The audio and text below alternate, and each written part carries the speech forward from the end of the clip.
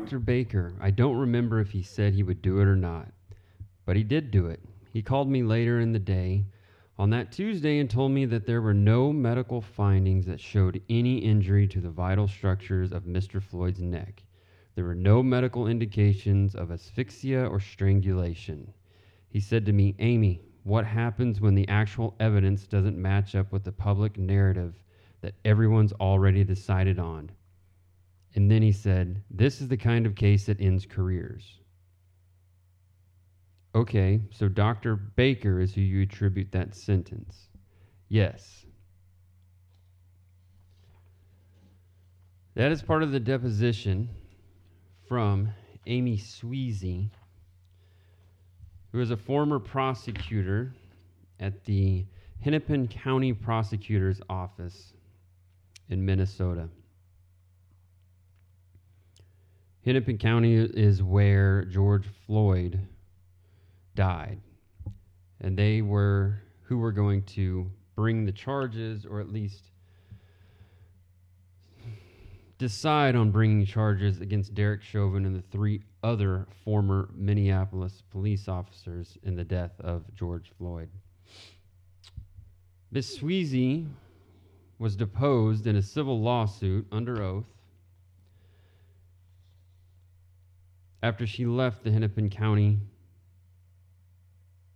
prosecutor's office. Her and her former co-worker, Mr. Patrick Lofton, who was a senior assistant county attorney, both resigned from the case involving Derek Chauvin and the 3 other Minneapolis police officers. The part that I read you is very important and very vital, that there were no medical indications of asphyxia or strangulation based on the findings from Dr. Baker, who performed the autopsy on George Floyd, Dr. Andrew Baker. Yet Derek Chauvin is rotting in a prison cell for murdering George Floyd, because allegedly the knee on the neck killed him, yet there's no evidence here that says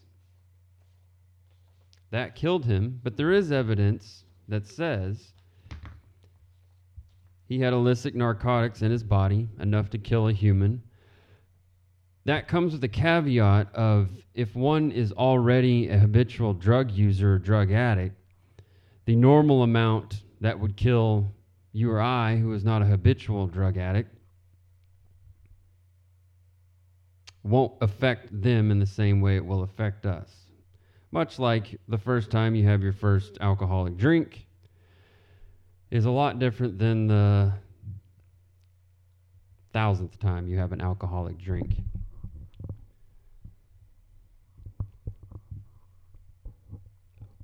I would hope that a lot of you listening to this are in the same mindset that I am and have been since all of this went down, is that Derek Chauvin and those other 3 officers did not kill George Floyd. I don't even believe their actions aided in the death of George Floyd. George Floyd aided in the death of George Floyd. I'm sure some of you listening as well, like myself, have been choked or choked out. You know, we all watched the UFC and some of us tried some of those moves. The one thing I could never do if I was in a legitimate choke hold, whatever it was, neck choke, where my breathing is being cut off, I couldn't fucking talk. I literally couldn't tell you I can't breathe, because you can't form words and sentences with no air coming through. It doesn't work that way. That's why guys tap. One, it's loud inside the UFC generally. But 2, that was really to tell the guy who's choking you, please stop this. You win. I can't breathe. My arm hurts, whatever. Yet George Floyd is perfectly coherent. Sped up even. Yelling, I can't breathe, I can't breathe, I can't breathe. I'm not that guy, I'm not that guy, I'm not the guy. Well, I think you were that guy. And it sounded like you're breathing really fast to me. Sounded like you're taking a whole lot of breaths. But alas, Tucker came out this week. I think it was earlier this week, maybe end of last week. Put on X the video talking about this deposition from Ms. Sweezy. And talking about how, yes, George Floyd was killed by George Floyd. He led to that happening. And pointing to her statements about the autopsy and that there was no strangulation or no asphyxia that they could tell from the autopsy, that points to Chauvin being innocent of murder, and I agree. But I've known this since the trial was going on with Chauvin. This came out then. But for me, it was a confirmation bias in that, again, going back to the video of where he's yelling that he can't breathe, you're a liar because, again, if you can't breathe, you can't form words, sentences. I wouldn't know you couldn't breathe by you telling me verbally. And so Minnesota burned, and Minneapolis burned, and other municipalities burned over a media narrative. And a man is sitting in prison over a media narrative. Is Derek Chauvin a good guy? I don't know. I don't know him. Was he a shitty cop? I don't know. I don't know him. I never had interactions with him. Does he deserve to be in prison for the murder of George Floyd? Absolutely not. Absolutely not. Even the chief of police defended the tactics which he was using that day as being part of the training and perfectly legal for the police and members of the police department to implement that day that he implemented them. Some of the things that are really disturbing about what's come out about the deposition from Ms. Sweezy and Mr. Lofton don't necessarily have to do with Chauvin. They have to do with the other 3 attorneys, the other 3 officers. That is why Sweezy and Lofton withdrew from the case due to quote-unquote professional and ethical rules because they opposed charging the other 3 officers with any crime. I should point out that the depositions were conducted in relation to a lawsuit filed by Amy Sweezy. Sweezy is suing after settling a claim with the Minnesota Department of Human Rights alleging that Freeman is the former prosecutor, he is the former district attorney of Hennepin County. Freeman engaged in sex discrimination and retaliation in the office. Hennepin County agreed to pay $190,000 to settle the Department of Human Rights claim, which is why these depositions are now in public view, although some are very heavily redacted. Let's see. Freeman left office in January, and Sweezy resigned from the current in April. According to the new documents, Senior Assistant County Attorney Patrick Lofton, who worked on police use of force cases with Sweezy, said the relationship between Sweezy and Freeman soured after Lofton and Sweezy withdrew from the officers' cases formally on June 3rd, 2020. Lofton explained the pressure they were under to file charges.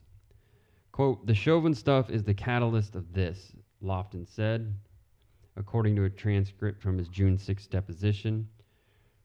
There was extreme pressure, yes. The city was burning down, Lofton said. Lofton decided to write a letter to Freeman on June 3rd, 2020, explaining his decision to withdraw from the case. He explained, I wanted it in writing, and I wanted to make sure I wanted to make sure it was documented that I wasn't going to let that situation, what was going on in the world, affect my judgment because I have to sleep at night no matter what. And so I wrote the letter and I wanted it to be memorialized.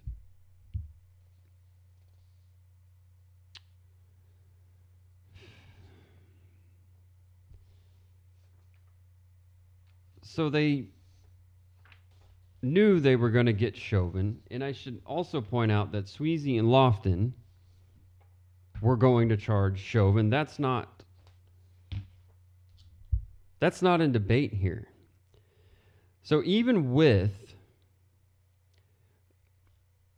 Sweezy's testimony about Dr. Baker and what he said about the medical examination, the medical examiner, what he said about the autopsy, quote, there were no medical indications of asphyxia or strangulation, she and Mr. Lofton still wanted to go after Chauvin. So I know in listening to Tucker's segment, it makes Sweezy sound like some sort of moral hero that Tucker kind of glosses over the fact that she still wanted to prosecute Chauvin under third-degree murder. Tucker just goes to the meat and says Chauvin's innocent, which I agree with. I don't know necessarily that I would say he's innocent. He's definitely not guilty of the murder of George Floyd. And there is some delineation there. Innocent means I 100% innocent. I had nothing to do with this. I was not in that place at that time. I think a rational person can say, I don't know. He's definitely not guilty, but I don't think a rational person can say he's 100% innocent because he was there. He was holding him down, but he was not killing him, and he was not choking him or asphyxiating him or strangling him. So he's definitely not guilty of it as far as I'm concerned, yet he still sits in a jail cell. And Miss Sweezy and Mr. Lofton are not innocent in what they did either.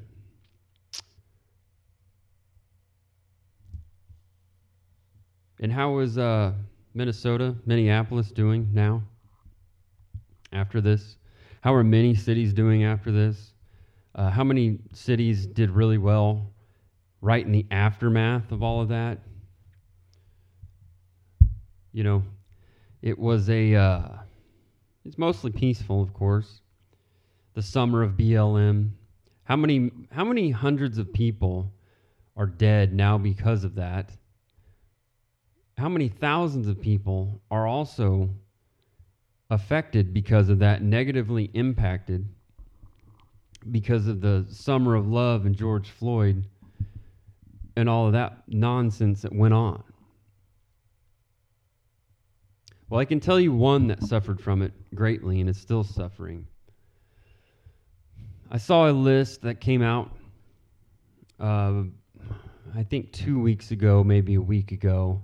I saw it after that, but it really struck me because it is a list. It's the top 20 cities with the most murders for 2023 in the United States. And there are some perennial all-stars on there. You know, your Baltimore's, your New Orleans, your Detroit, your St. Louis's, Chicago, Memphis, Philadelphia, what have you. So you got some perennial all-stars on there of murder capitals of the United States. No, not a big surprise in some of them. But the biggest surprise to me, kind of a surprise. Actually, it was a big surprise, and then after I sat there and kind of thought about it, I was like, well, I guess it's not that big a surprise when you kind of put everything together. But let's just kind of go down the list here. So number one, so these are based on murders per 100,000 people. St. Louis, number one. way out in front, actually. 69.4 murders per 100,000 people. Number 2 is Baltimore with 51.1. So that's an 18.3 lead by St. Louis. So the top 5 are St. Louis, Baltimore, New Orleans, Detroit, Cleveland, Ohio. Cleveland's kind of surprising, I think. Then you have Las Vegas at 6, Kansas City, Mo at number 7.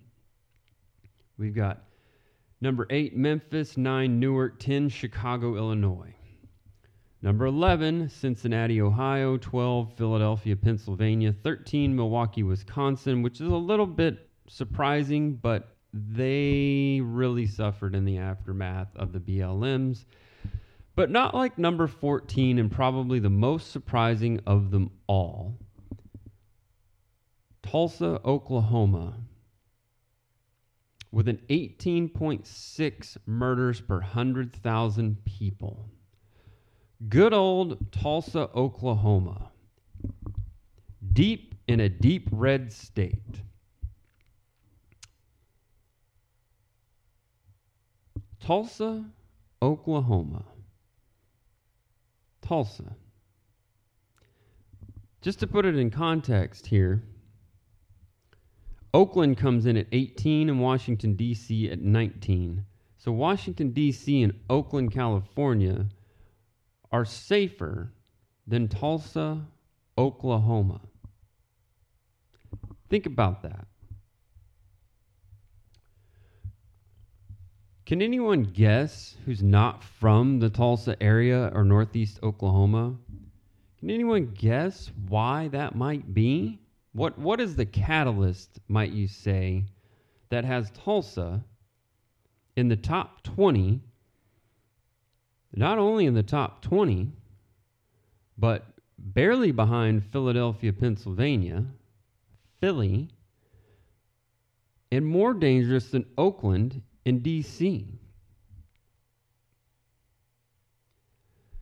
Maybe it's the Tulsa race riot talk 24/7 and not letting that go. Or should I say, bringing it back up constantly. And a mayor that has embraced the Tulsa race riot and pseudo reparations for the quote-unquote victims and those who were impacted by the Tulsa race riot in 1921. The mayor of Tulsa is a guy named G.T. Bynum. He has an R next to his name. He is certainly not a Republican. He definitely knows how to win an election in Oklahoma. Obviously, I believe he's on his second term, if not his third. Everything has gotten worse under his watch. You have a very woke city council. You have a very woke city government. He is a fairly woke individual himself. And now we are in the top 15 most dangerous cities in America for murder. Think about that.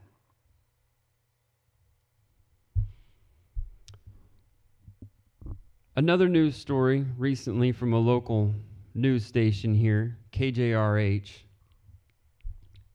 the NBC affiliate, is talking about the Tulsa Fire Department is making more harm reduction kits available. Well, what is a harm reduction kit, you ask? Well, it sounds nice, doesn't it? It sounds very helpful. Well, these free kits, mind you, include Narcan, fentanyl test strips, and QR codes directing to community resources.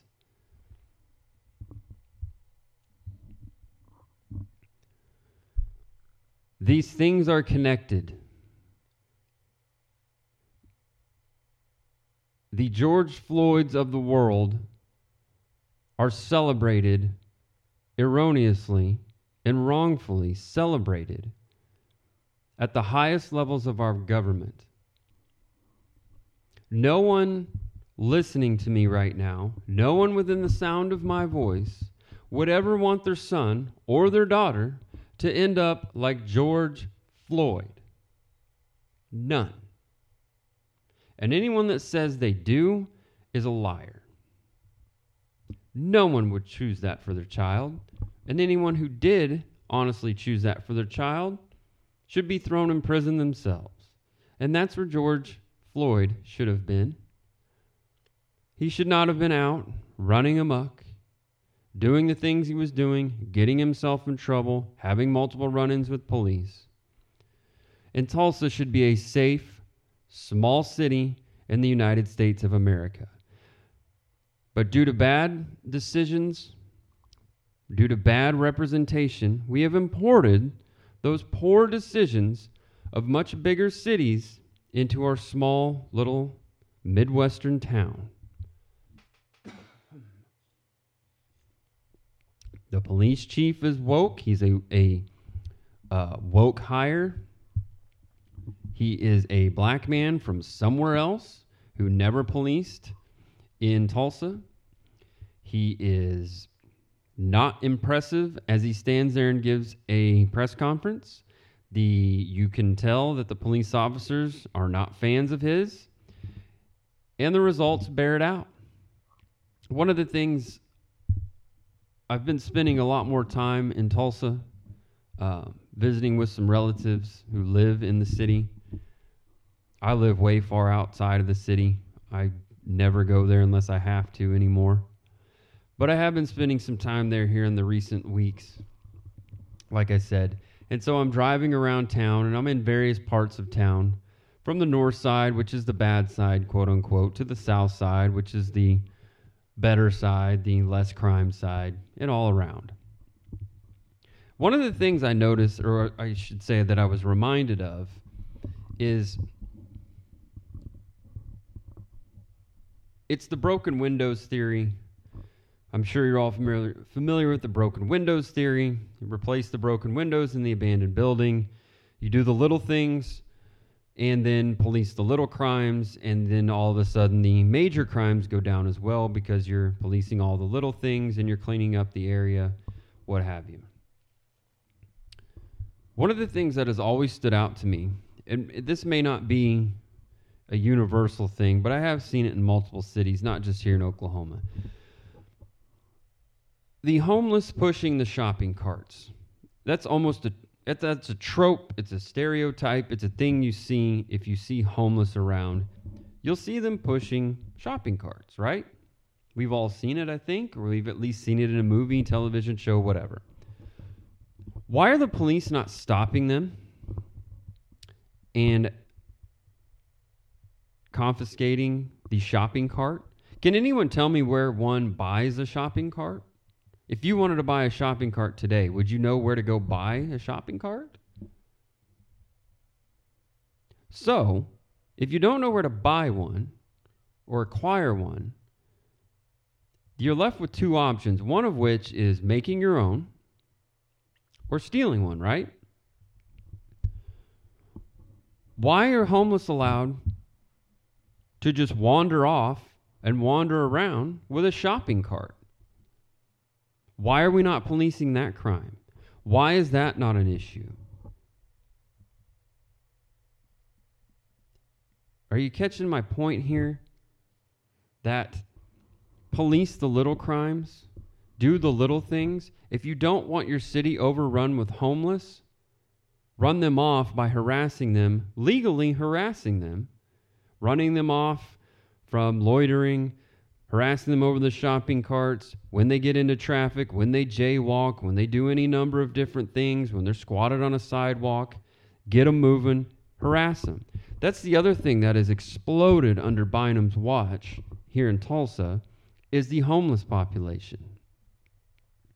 When they built the BOK Center in downtown Tulsa about 20 years ago, give or take, there was a sizable homeless population just in downtown and just north of downtown is where they camped out. Well, as they started construction on the BOK, they got rid of the homeless encampments everywhere. One of the biggest ones was north of I-244 by the Canes Ballroom, and they burned the son of a bitch to the ground. They got all the people out. There was no people there.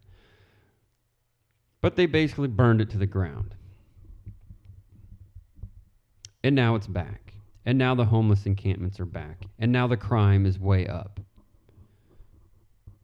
And the fentanyl use obviously is a problem. And the other opioids is a giant problem because you have the Tulsa Fire Department handing out harm reduction kits that include Narcan, fentanyl test strips, and some QR code directing to community resources, whatever the hell that means. So here we are. Thank you, St. George Floyd. Thank you, BLM. Thank you, the people who wanted to defund the police. Thank you to all the people who wanted to decriminalize criminal activity, including theft and assaults and other various things, cashless bail, what have you. Thank you all. You're all worthless and weak, and you all should be thrown into prison along with George Floyd and his acolytes. Unbelievable to me to watch the United States of America and some of the most beautiful cities that ever once existed just wither and die under the woke political sphere, wither and die because the Republican Party is too weak and feeble to actually do anything. They abandoned the cities 40 years ago, and I almost blame them more than I blame Democrats at this point. At least the Democrats are doing the things they said they were going to do, and they're in the cities. May not like what they're doing and what they said they were going to do, but you can't fault them for doing exactly what they said they were going to do. While the Republicans were focused on wars in the Middle East and other places around the world, the Democrats were focused on taking over cities and securing votes and securing power in some of the most once beautiful places in this country. And they did it. And now look at you. Now it's spreading even more. Even in the places where you didn't think it would spread, it's just going to spread. At some point, these things are going to have to get back under control. I don't know who is going to do it necessarily. Maybe it will be up to the citizens. I don't know. But if the police ever have a chance at getting these things back under control, unfortunately, they're going to have to violate some civil rights. They're going to have to stop and frisk. They're going to have to harass people who seem out of place in the communities because the police are in the communities. So I'm sorry if you're driving a nice car with $4,000 worth of rims on it at 2 o'clock in the morning in a neighborhood and you get pulled over. Well, guess what? Sorry, that's part of it. You're out of place. Does that mean you're guilty? Absolutely not. But you're out of place in your $80,000 Escalade in a neighborhood in which the median home price is somewhere in the neighborhood of $50,000. Something's up here. Is it nefarious? Don't know. But if I'm a cop, I've got to find out. And that's how these things are going to get back under control, unfortunately. You're going to have to push the crime that has moved from one part of the city to another back to where it originated from. You're going to have to harass people constantly. Because if you don't, you're just going to end up with completely lawless places like your Portlands and your Seattles and your St. Louis, apparently. People just killing each other left and right. My God. That's what you're going to get. Or you're going to get Detroit, where everyone has basically completely abandoned Detroit, and the tax base is nothing, and all the industry has left, and it's a complete and utter shithole. At this point, raising your child in Detroit seems like seems like child abuse. Or raising your child in St. Louis, especially East St. Louis, that seems like a crime in and of itself at this point. Jesus, it's ridiculous. This is America. Why is this even allowed to happen? You know, the federal government has no jurisdiction over a city until it becomes a fucking war zone. And then the federal government has to step in. What is the FBI doing? Why are they not there? Why has Chicago been a hellhole full of murder and gangs for as long as I've been alive? Why is New Orleans an absolute shit show? Why is St. Louis an absolute shit show? What was that number? Let me look that back up. 69.4 murders per 100,000 people. That's ridiculous. Baltimore has been a shithole my whole life. Why is that? Why is that allowed to exist? You're never going to get rid of all crime or all murders. There's a lot of dumbasses in the world. But 69 murders per 100,000 people in St. Louis, Missouri? This is acceptable to any president of the last 10, 20 years? That? 70 people out per 100,000 murdered, dead. That is ridiculous. We had this whole big deal about COVID-19 and how fucking deadly it was and how it was going to kill everybody, and you've got to wear 2 masks and you've got to maintain social distancing and you got to wash your hands and you got to Lysol your fucking guts out or whatever you've got to do, and you've got to take these vaccines that don't fucking work, but you need the boosters. You got to do all of this shit for a disease, for a cold, for a goddamn cold that has a 99.9% survival rate if you contract it.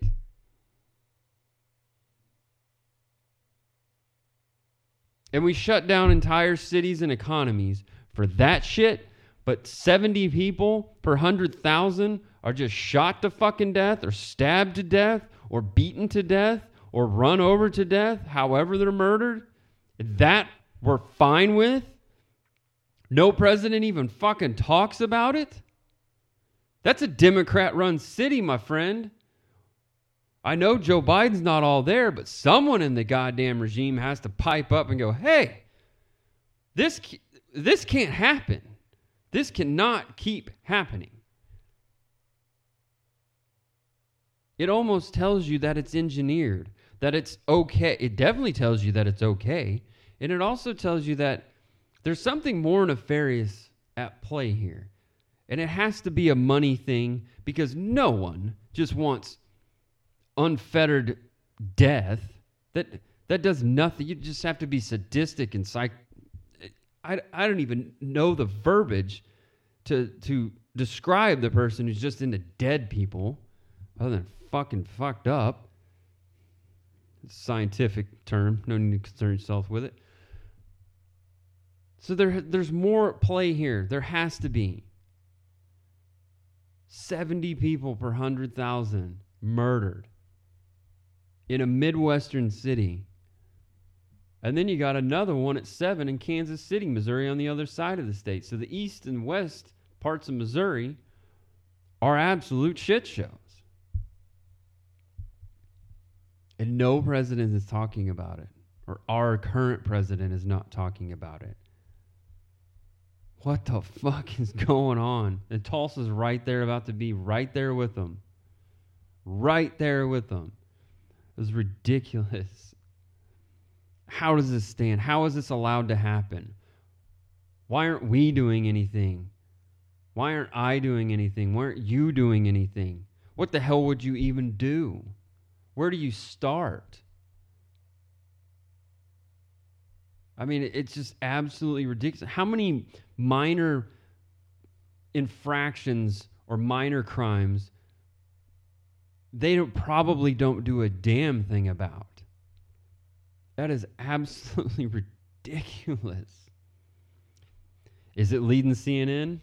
Nope. I had to go to a website called worldpopulationreview.com.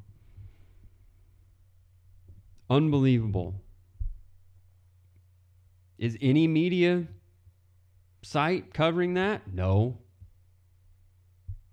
But the one thing they are covering is the Israel-Hamas drama and war, which may or may not be expanding at this point.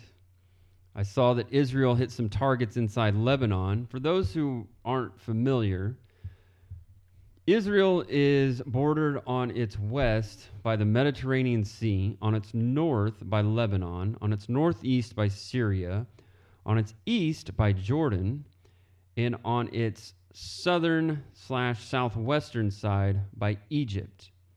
And of course, I'm sure you all know at this point that Gaza is on the south side, the southwestern, more west-southwest side, bordering Egypt as well.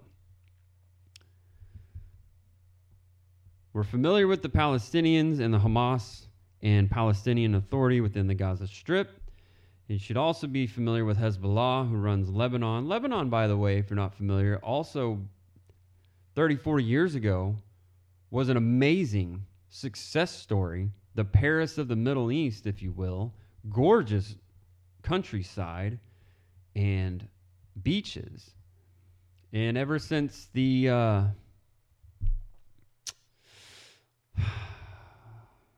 ever since Islam became the thing and they were taken over by a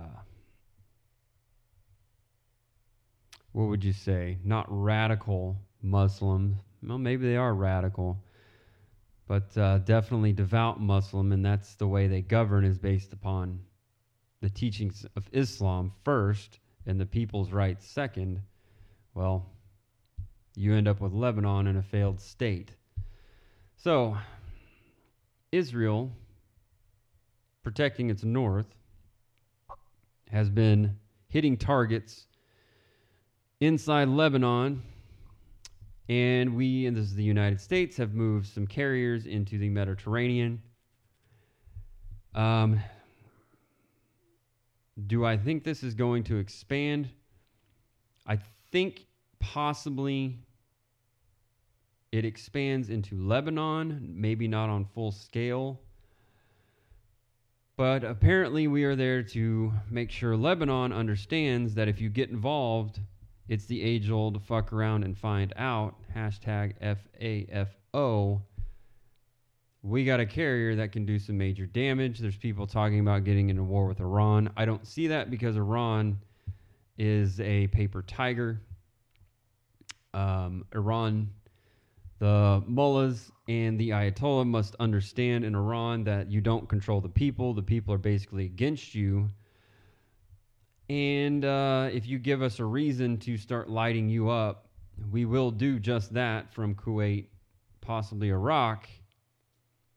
And that's all she wrote for you. And the people will overtake you. If you remember all the protests that were happening, I guess it's been a year now after the Iranian police, whatever they were called, beat that woman to death for not wearing her burqa correctly. I don't believe the people are on your side. They're mullahs. Does Turkey get involved? No, Turkey's not going to get involved. Are they going to help? Are they going to fund things? Are they going to run guns through Syria? Probably. I've seen people talking about we might overthrow Assad in Syria. I feel like that time's passed. Not only that, but the Russians might not be too happy about that, nor will the Turks possibly. But either way, not that I'm worried about any of those. Let's just look at it this way. Those of you that are very concerned with us getting into war, I totally understand.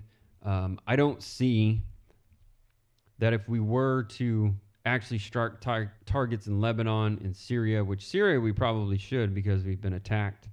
Our base has been attacked in the last week. If we were to start striking targets, Assad knows he can't stand up to the United States. Russia is very busy in the Ukraine. China, don't worry about China. China is a paper tiger. So if we start striking targets in Lebanon and Syria, Lebanon, again, if you want to go to war with us, that's fine.